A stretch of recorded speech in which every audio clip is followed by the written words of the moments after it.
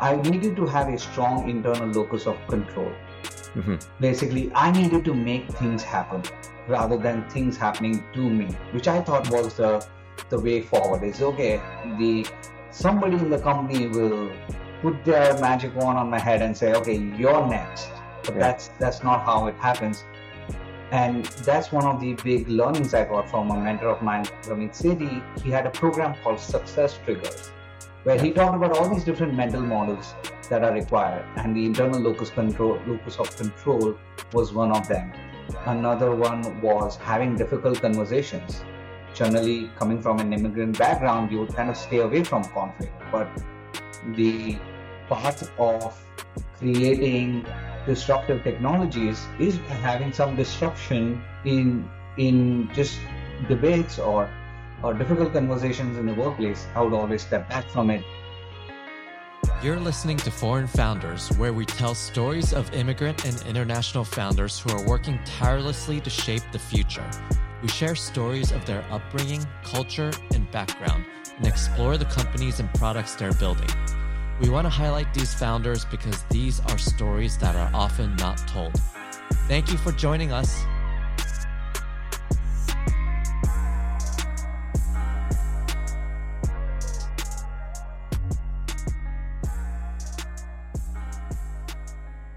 Are you an immigrant looking to get promoted, land a step-up job, or start a side business?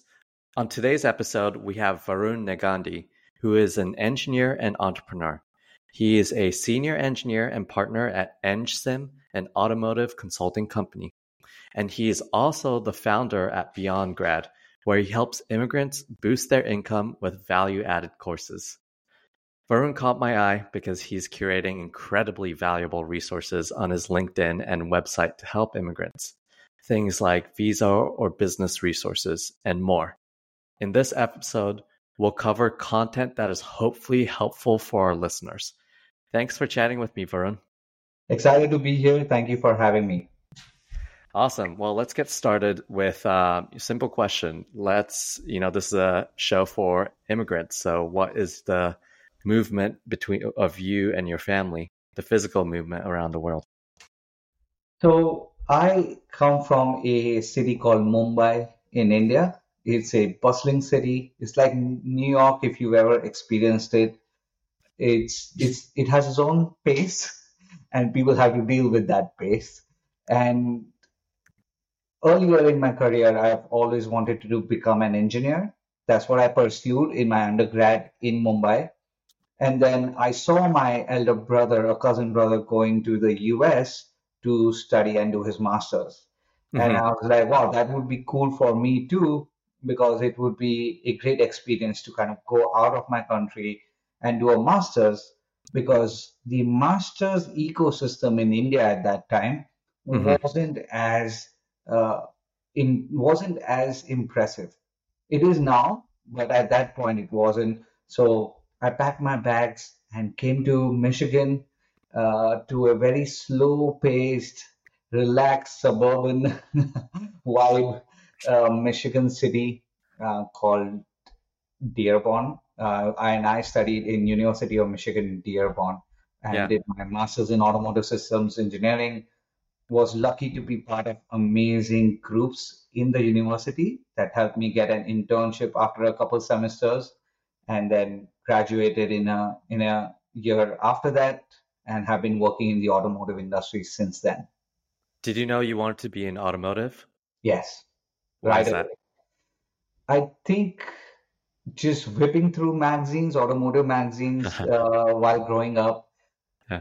I'll tell you one thing that might surprise you is that I'm not really into a lot of like the car models. I wouldn't know exactly the specifics of each, but I just love the technology behind it. The Mhm. engine going into the transmission, going to the power at the wheels, that always fascinated me. So it Yeah. was all through my schooling, automotive engineering was my focus. That's awesome. And that's why Michigan makes a lot of sense. Automotive capital in the US, right? Absolutely. Yeah. And what was that first experience being going from Mumbai, which I heard, I've never been, but I heard it was way busier than New York, or like more hustling and bustling too. So like from there Yeah, to a small town, what was that experience? it was shocking. I'll give you a simple example. If I want to go in Mumbai to get a haircut, at that time I did have hair. So if I have to go in Mumbai for a haircut, I could walk, take the bus, take a rickshaw, take a taxi. If I have to go further, I can take a subway or a local train. So I had 5 to 6 modes of travel. I came to Michigan, and all you can do is go from one place to another in a car.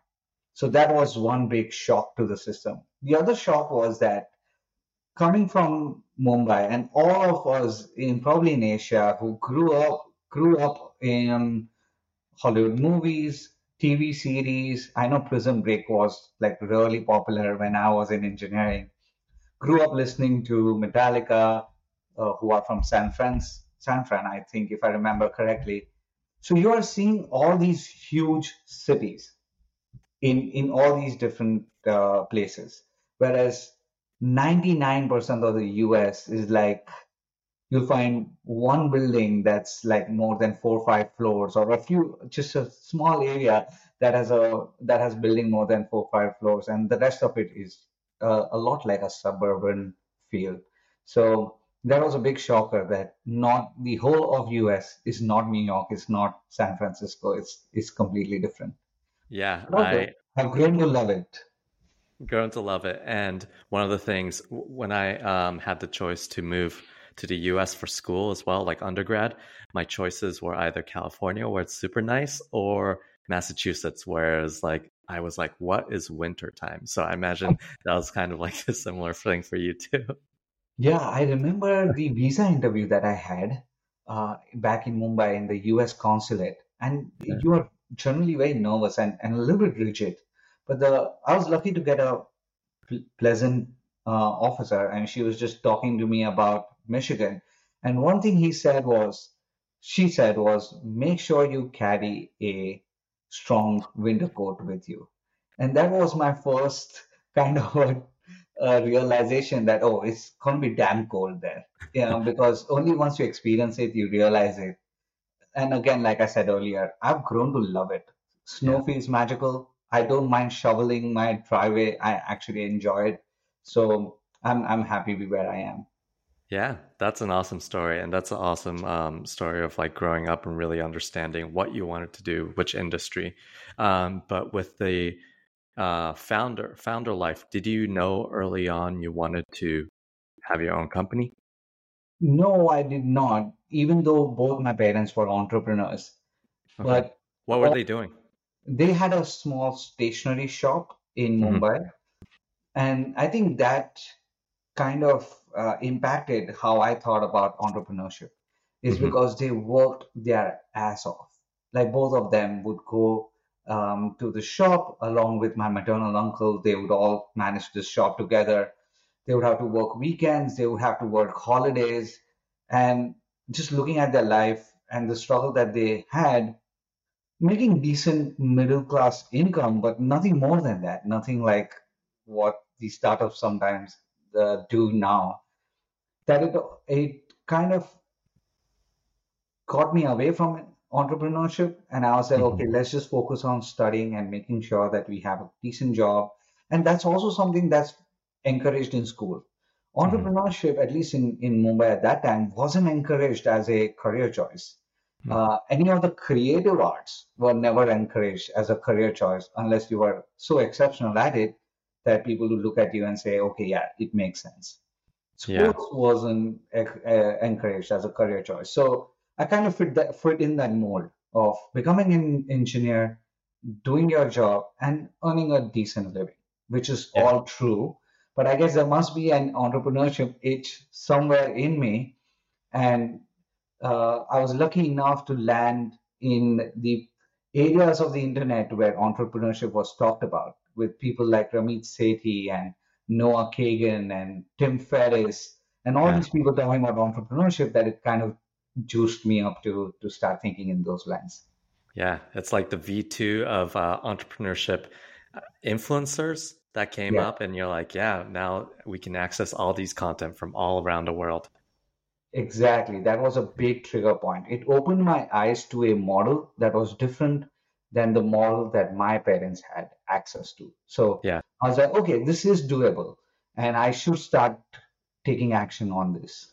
Yeah. So you graduated your master's, joined an automotive company, and then what happened? What was next? What was next was a big trigger point was getting married and then moving out from living with roommates to living on my own. That's when my what do they say, right? They say something like the American dream kind of, there was that bubble kind of burst for me a little bit, because here I was going from roommates where I was sharing all my expenses to being the only earner for that household, and then paying the full rent, paying electricity, whatever the case may be. And I also had a BMW that I really loved at that point, but was costing me a lot. That kind of made me realize that, okay, there is something outside of this American dream of saying that, oh, you have a really stable job and life is set. Life is Hmm. not set. You need to make moves within that career to kind of get a better lifestyle. And Hmm. that's where I think I got stuck a lot, because it's not the same as school. In school, you show up, do things on time, and then give good exams or prepare well for the exams. You get a great grade, and that's what success looks like in school. Hmm. Whereas the success in the workplace is a lot more esoteric. It's not that you just do the job that you're given and then you call it done. You have to do a lot of other soft skills that actually go in becoming a leader. I didn't know any of that.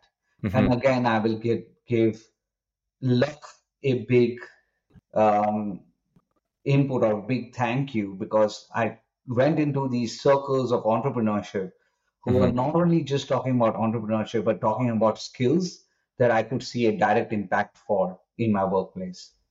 Did you notice that? Is there a specific example or story that you noticed in the beginning? Is it like, did you lose out on a promotion where you thought you were the right person? Or like, yeah, what kind of stories do you have? Surprisingly, I didn't even know I Yeah. wanted to go after a promotion or went after a promotion to kind of say, oh, I didn't get it. That's the big learning for me, was that I needed to have a strong internal locus of control. Hmm. Basically, I needed to make things happen rather than things happening to me, which I thought was the way forward. Is okay, the somebody in the company will put their magic wand on my head and say, okay, you're next. But Yeah. that's not how it happens. And that's one of the big learnings I got from a mentor of mine, Ramit Sethi. He had a program called Success Triggers, where Yeah. he talked about all these different mental models that are required, and the internal locus of control was one of them. Another one was having difficult conversations. Generally, coming from an immigrant background, you would kind of stay away from conflict, but the path of creating disruptive technologies is by having some disruption in just debates or difficult conversations in the workplace. I would always step back from it, but Hmm. slowly I kind of understood that that was part of the process, and that kind of shifted my entire perspective. Is that there is a game being played around me, and it's Hmm. not a bad game. It's just a game that has different rules, different variables, and different things that you need to learn. And I started to learn all the rules and even take advantage if I am able to become a better player at it. So what did you do? Did you take notes? Did you compile them? Like, how did you put all these learnings, models into A, action, and then B, into the things that would lead to Beyond Grad, which we can talk about in a little bit. I'll give you the high level and I'll give you a specific example as well. Yeah. The high level was I started just investing in different self development courses. That was Hmm. the biggest change. Even when money was tight, I don't know. I look back at it and I say, good job, because I still invested in courses from these amazing creators and leaders and entrepreneurs. Hmm. That's the high level. How I kind of implemented it, and I'll give one example of it, is to be a great leader, you need to be an entrepreneur at work. It's Hmm.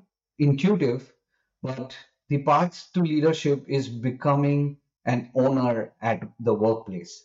So I started to take ownership of a lot of tasks, and I started to communicate it in terms of what my customers are interested in learning more about. So to give you an example, if I'm trying a new technology on a vehicle, Hmm. what impact does it have on like the overall system, the overall fuel economy of the vehicle? And earlier I would stop at that. But then I started to kind of realize, okay, why is the company wanting more fuel economy? Essentially, they want to sell their product as the one that is bringing better fuel economy. So I Hmm. started to then communicate in those terms that, okay, this increases our fuel economy by 2%, which enables us to sell this component at $100 higher because we are able to compensate that for the end customer. That's a Yeah. specific example of ownership and communicating what the end customer would benefit from. Yeah. And why is this something that is difficult to do for a lot of people, and especially for you? Your target audiences are immigrant people, right? Like people who are working as an immigrant in like different countries. I think a big part of it is that the schooling that we have Hmm. is all designed to help us be a component in the whole system, be a cog. That's what it's designed to be. So we are not really taught how to negotiate, how to communicate to different audiences differently. Yeah. We are not taught any of those things. We are just taught, okay, this is the physics, this is the chemistry, this is the math, and that's what you should know how to do. Yeah. And I think it takes internal drive and some triggers, like I mentioned, to kind of realize that I will continue to be a component in this big machine if I continue to operate the way I'm operating or the way I've been taught. And I think this learning actually comes from outside the school, unfortunately. No one is going to teach us that.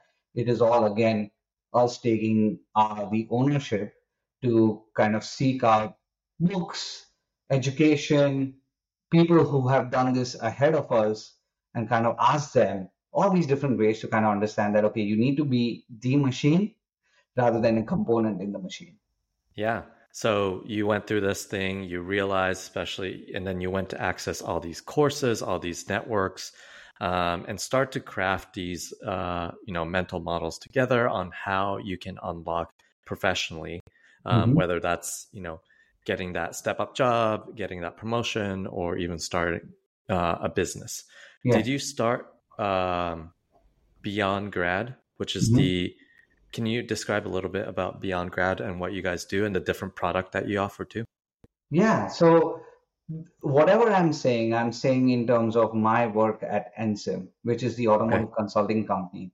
And a got it. big part of it is also that I was contracted to a Fortune 500 through NSIM for a big part of my career, not the entire, but Yeah. for a big part of it. That's where I actually realized, oh, the game that this is a different game. But then I could see that among my peer group, I was the only one investing in these courses. Sure, a lot of my other friends were learning from their mentors, from their relationships that they had in the workplace. They were Hmm. smart as well. And everybody who kind of comes here qualifies themselves as being a little bit smart, somebody who has perseverance because we are coming from our countries to a completely new world and making it work. So we do qualify for these some of these traits. What I thought was missing was the clear systems that I had learned, which I could kind of then uh, pass on to the next kind of people who look like me, talk like me. And that's where how I started Beyond Grad is to share all the systems that I have learned to kind of make sure that the next generation or the younger generation is not spending as much time learning about this as I had to. So I wanted to be another voice out there sharing these systems. That's Hmm. how I started Beyond Grad. It's which is an online business where I help immigrants boost income in three ways. Either get promoted at work, Hmm. change their jobs, and or start an income on the side. Yeah. So that's the genesis of it. And this for you was an income on the side, right? That's the where the tricky part of immigration comes in. And Let's hear it. so it is complicated to earn passive income or side income on any of these non-immigrant visas that generally immigrants come with. Hmm. So I was on the H-1B, which is the most typical visa that a lot of immigrants work on. And Hmm. on an H-1B, you're only allowed to work for the company that sponsors that visa, which in Hmm. my case was NSYN. And yes, there are ways to kind of change that. You can do an O1 visa that allows you to start working, or you can actually create a company. This is a little bit complicated, but create a company, put somebody in a decision making power who is a naturalized citizen or an immigrant in the US Hmm. who then applies for your H1. So it's a little bit complicated, a little bit convoluted, a lot on trust, and it has to be in the field of your study. Whereas Hmm. BeyondGrad was not exactly in the automotive engineering domain, it was in the career development domain. So I could not earn any income from it when I had that idea and when I started writing here and there with BeyondGrad. Yeah. So the first quote unquote customers that you're basically doing it pro bono. Pro bono, Yeah. friends, helping Yeah. them out. So, for example, I did 4 workshops at my alma mater, Yeah. attended by over 180 students and other professionals, if so across the four, and I was just doing it for free, putting together, spending so much time putting the presentations together, doing live workshops at my alma mater, and just giving back, which is what I always intended to do with Beyond Grad. Yeah. But beyond grad, even though early on you couldn't monetize, currently you are. Is that right? Yeah. Yes. So what changed? Yeah. So the big trigger for me was uh, driving across the river from the US to Canada. So I live in the suburbs of a border city. So I was in Metro Detroit area, which is Hmm. on the border from US between US and Canada. And I saw a lot of my friends moving to Canada and continuing to work on H-1B, continuing to be in the same US job location. So they would drive in every day and drive out, which is not that big a deal, Hmm. crossing that border. And kind of a tube light or a bulb went up in my head is that, okay, I can follow the template that they've been doing and just go to Canada on a PR, which then allows me to continue working for my US job and at the same time be on Canadian soil where I can start and launch my business. Hmm. Dang. There are no restrictions. It's like an equivalent of a green card. I came here directly on an equivalent to a green card. Yeah. Now, if you are an H-1B and if you were not born in a country like India or China, then you just have to wait a few years, maybe 3 or 4, once your green card is in process to get it in your hands. But right now, the system is stuck so badly for people born in India, especially in the EB2 category, which is where Hmm. 99 people fall into, is that I will get my grandchildren before I get my green card.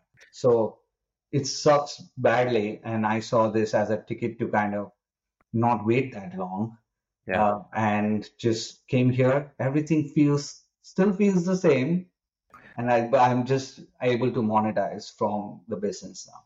Yeah, that's amazing. Just going across the border, and like it's probably not that that straightforward as how I describe it, but literally you're like, I can't do it here, I can't monetize here, but I still want to continue helping others with Beyond Grad and the opportunity of seeing your friends or your mentors do that across the border and being like, okay, Yeah, that's an opportunity. Was it really hard to convince your family to make that move from where you guys were living? no, they could see that I was struggling with not being able to monetize, and I think we all came from a background where US wasn't like our birthplace. So Hmm. it was yet another place that we thought would be great for our career and us giving back to the country in terms of productivity, taxes, and stuff like that. It was a win-win. Hmm. And this, again, another one was a win-win. My wife was fine with it because a lot of the spouses that come to the US are restricted by the type of work they can do on the visa they are on. Yeah. So my wife was happy to have that flexibility to start working, stop working, not be dependent on me having a job for her to be able to do a job. She was very happy with it, so it was easy to kind of bring everybody over. And I'll tell you one very interesting thing. We are closer to Detroit and closer to some of our friends in Michigan than we were earlier. So it's crazy how that works out. Yeah, that's sometimes it's so interesting that I would say that area of the country where it's like a lot of the cities and towns are like clustered together too. Right, right. Um, what would you say outside of the visa?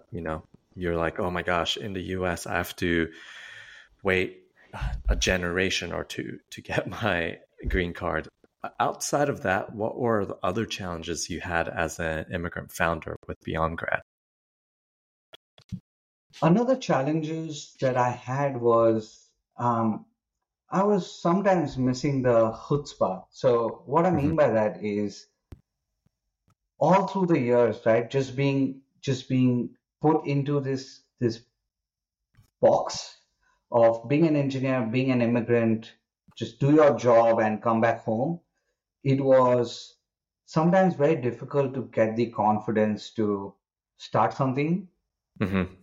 a bigger challenge to do it consistently without seeing a lot of results earlier on, just by the virtue of the kind of business that I chose to go into, which is kind of like a creator focused or creator generated business. It wasn't like a typical Silicon Valley startup. So the consistency piece was a challenge. And then having the confidence of charging what I should genuinely charge was another. So overall, I would say just confidence, self-worth going into this as an immigrant founder Yeah. was a challenge for me, and it's still something that I continue to work with. What do you think is that internal monologue that's going in with, especially regards to confidence? I would say fear is a big one. Fear Yeah. that it won't work. I think Yeah. we are all, as immigrants, are social status dominated. I will spend $30,000 to put a certificate behind me, but I wouldn't invest $30,000 in self-development courses because there's no certificate for it, or Yeah. there's no social value to it as compared to getting a different master's. Whereas both Yeah. are important, I think both are critical, if not the soft skills side being higher. Yeah. So You, go ahead. you don't think those LinkedIn certificates are valuable? Uh, it really depends on how you apply that, right? In your workplace, in your life. And I think that's where a big part of it is fear that you won't look good socially if you start something and it fails. The other fear comes from not having a lot of examples. So even though a lot of immigrant founders are coming out, and even though you see a lot of immigrant founders doing well in Silicon Valley, if you're Hmm. not in that ecosystem, you don't have a lot of examples around you. Hmm. So you're always timid about it. You're always not sure whether you made the right decision or not. So I think a lot of the challenges stem genuinely from fear. Hmm. Yeah, with everyone. I think it's not unique to immigrants. I think even founders, when you're starting something brand new, and especially if you don't have a background of doing it, like Hmm. it's a very scary thing. Like Hmm. it's funny because I've been talking about doing my own business for like 10 years, but Hmm. there's always that mental barrier of like, oh, what if I like don't have the right thing, XYZ? And I was just Hmm. always throwing like barriers like Hmm. in between until last summer where I was just like, screw it. just going to go head first through Mm-hmm. this wall. And after that, you're like, yeah, there are future barriers that are coming up, but the ones that you thought were barriers aren't actually barriers. Mm-hmm. So that's the one thing that I'm hoping like episodes like these can like get people to be like, okay, I can tackle those fears because people like Varun is doing it, you know? Yeah. Um, and Time is a big piece of that. I yeah, think what we all fear is how much time we are going to give this for it to be fruitful. How yeah, much runway do we have for it to be a success? yeah, And sometimes we think in terms of a year or 2 years, whereas the most successful business people, it's either their third or fourth idea that clicked, yeah, or they've just done this for long enough where they have core competencies that other people can't match. yeah. It's just uh, time. Like I think you're right. It's not 2 years, it's 10 years or more. That's what Right. people are saying. So you had a really good way of starting Beyond Grad, which is basically moonlighting or like having Hmm. it as a side thing Hmm. for a while until you can actually get revenue and Right. generate revenue there. What are some of the other advices that you have on immigrants who are like, I have a stable job, I have, but I want to take that next step of starting a company? I have two advices. One,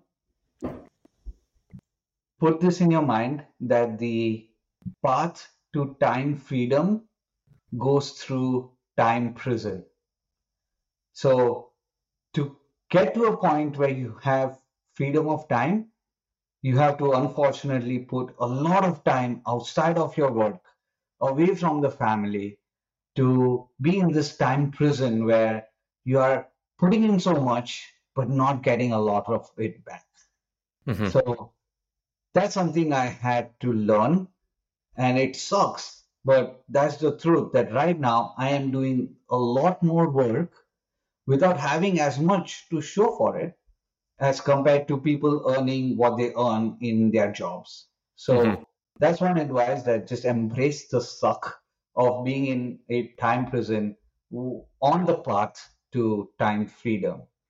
And the second one is that social capital is either earned by hard work Hmm. or purchased by money.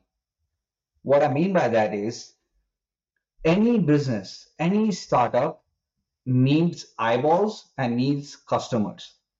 Of course, it needs the right eyeballs, the right target market, and stuff like that. There are only two ways to do it.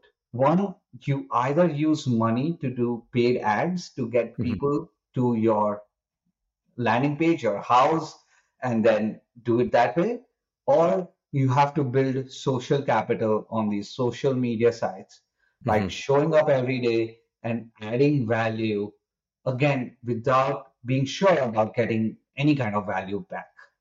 Yeah. So if you want to shortcut the social capital building process, think about how you can do paid ads and build social capital that way, get eyeballs on your business, or again, embrace the suck for that. Building social capital is the key to business.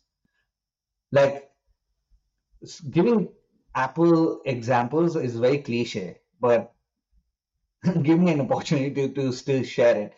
Apple had the eyeballs when it was launching iPhone. A mobile device, BlackBerry had it, Nokia had it, everybody had it before Apple. But the social capital that Apple had, and obviously the product that they built, together combined to create this crazy business that they have now. So social capital is the key. Even if you have an okay idea, if 10,000 people see an okay idea and 100 people buy, that's still worth more than 1,000 people seeing a great idea and 50 people buying. So, Yeah. social capital is something that you should think of either doing organically through social media or doing it paid through social media again. Yeah. I think So just to kind of distill what you were saying, the first one was, this is not a straightforward journey. Entrepreneurship is not straightforward. So embrace, putting in a lot more effort and work, you know, front loading that, and then making a lot of sacrifices there. And then the second one was build your social capital. A lot of the business side, it's about network and people and the people you can reach out to. So think about that, especially early on, and that's really beneficial over time. Yeah. One last thing. I think in our previous call, you also said something along the lines of, for those who are looking to start a company, there's a perfect place for them to experiment, right? Which is in their workplace. Can you Yeah. tell us a little bit about that? Yeah. So to build entrepreneurial skills, the perfect place is to be an entrepreneur. Yeah. So at the workplace, everybody is looking for a leader. And like I said, to become a leader, you need to be an entrepreneur. Hmm. What does it mean to be an entrepreneur? Is that first understand your customer. So your main stakeholder, it could be your manager, leader, the customer of your internal team, so an internal customer, and then at the end, the end customer.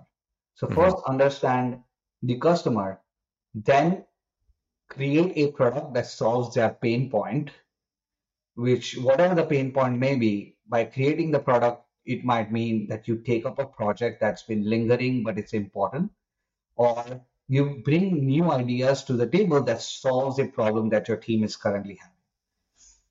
Once you have that product, you need to market it and you need to sell it. So to market it, you have to use writing, you have to use copywriting, you have to use presenting techniques, you have to sell, you have to market it, and then you have to sell it, for which you need sales, copywriting again, and Hmm. networking, relationship, understanding motivations, understanding. Um, there's this famous book, Influence by Robert Cialdini. Yeah, I don't know if I'm pronouncing the last name right. You, so to the best place to kind of test all these skills is the workplace because it's already set for you. The customer is already there. The product is something that you can already create based on your expertise. And then marketing and the sales piece is something that you have to learn anyways to kind of sell whatever you're trying to sell. So being an entrepreneur, which I had to be in my company because we were in some ways a smaller company. So I was fortunate enough to wear a bunch of hats. I Hmm. did. I was the one creating a new website. I was the one doing a lot of the email campaigning. I was the one doing a lot of proposal writing and pricing strategy. Hmm. But I was fortunate enough to get the opportunity to do it. Hmm. So being an entrepreneur was a great way to test and hone all these skills while I was not being able to earn anything from BeyondGrad because of being on H-1B visa. So I fell into it, I stumbled into it and realized, wow, this is a great way to kind of start being an entrepreneur. Yeah. Those are three really incredible advice. My closing question is always, what are you optimistic about? What I'm optimistic about is that there is this entire ecosystem now which shows that you can be an entrepreneur outside of having a corporate business. I think when I was starting out in 2010 in my career, that wasn't the case. Now YouTube has blown up, and it's just the amount of money that some of these creators are making is more than a CEO at these corporate companies. Yeah. So there are no gatekeepers. There is so much ease to the ease of productize has gone high. You can test your MVPs very quickly. So the entire ecosystem right now is encouraging people to start becoming entrepreneurs. And I am most optimistic about that. And that is actually now filtering out to people, to immigrants, to professionals. They know that having a job and going up the corporate ladder is not the only game out there. So That's what I'm most optimistic about. Incredible. Yeah, I agree. The creator economy, as they say, is like giving people a lot more opportunity to monetize too, build businesses. Where can people find your business, BeyondGrad, especially for immigrants who wants to achieve all those three things that you offer? And where can people follow up with you if they want to? Two ways. The best way is to go to www.beyondgrad.com, become an email subscriber. You will get a lot of goodies, a lot of value right away. Plus, you get my email, so you can email me with questions. That's where I'm most communicative. I read every single email that I get. And then the other one is LinkedIn, where I write daily value added topics on getting promoted and finding a or landing a step up job. Mm-hmm. Sometimes I will share my entrepreneurial journey and my side income journey as well. That's the place to follow if you want to hear from me every day. I don't know if that's what somebody wants, but if you can follow me there, and I'm also active on DMs, but not as active as I'm able to with email. Got it. Well, thank you so much for being on the show. It was really great to hear about your story, your journey, and also BeyondGrad and how you're helping immigrants. So thank you, Varun. Can I ask you one question before we end? Yeah. Is there a takeaway that you got from this episode that you would implement going forward? I'm just curious to hear. It's not necessary to have an answer to that. Yeah. I think being able to, the entrepreneur aspect is very interesting to me. I think that's where you fell into it, and I also fell into it like after the fact. It's like, oh, I would really remember these moments in my career where myself and another person started around the same time, and he kept on getting promoted, and I kind of like track back on what he did differently, and it was the entrepreneurial aspect of it, being able to collaborate, being able to come up with really interesting things. So I really believe in that aspect. And then on the side, being able to do that and actually build your own business, that comes. But I think, yeah, the entrepreneur thing is like a really interesting takeaway. Yeah, and I'm looking forward to you sharing your journey just like I did today, because I think you have a fascinating journey as well. Yeah. And it would be great to hear that. If you already have a podcast episode on it, plug it. If not, make it. Yeah, one day. Now I'm very interested in talking to entrepreneurs like you. Appreciate that. It was great chatting with you today. Yeah, great chatting with you too. Thank you so much.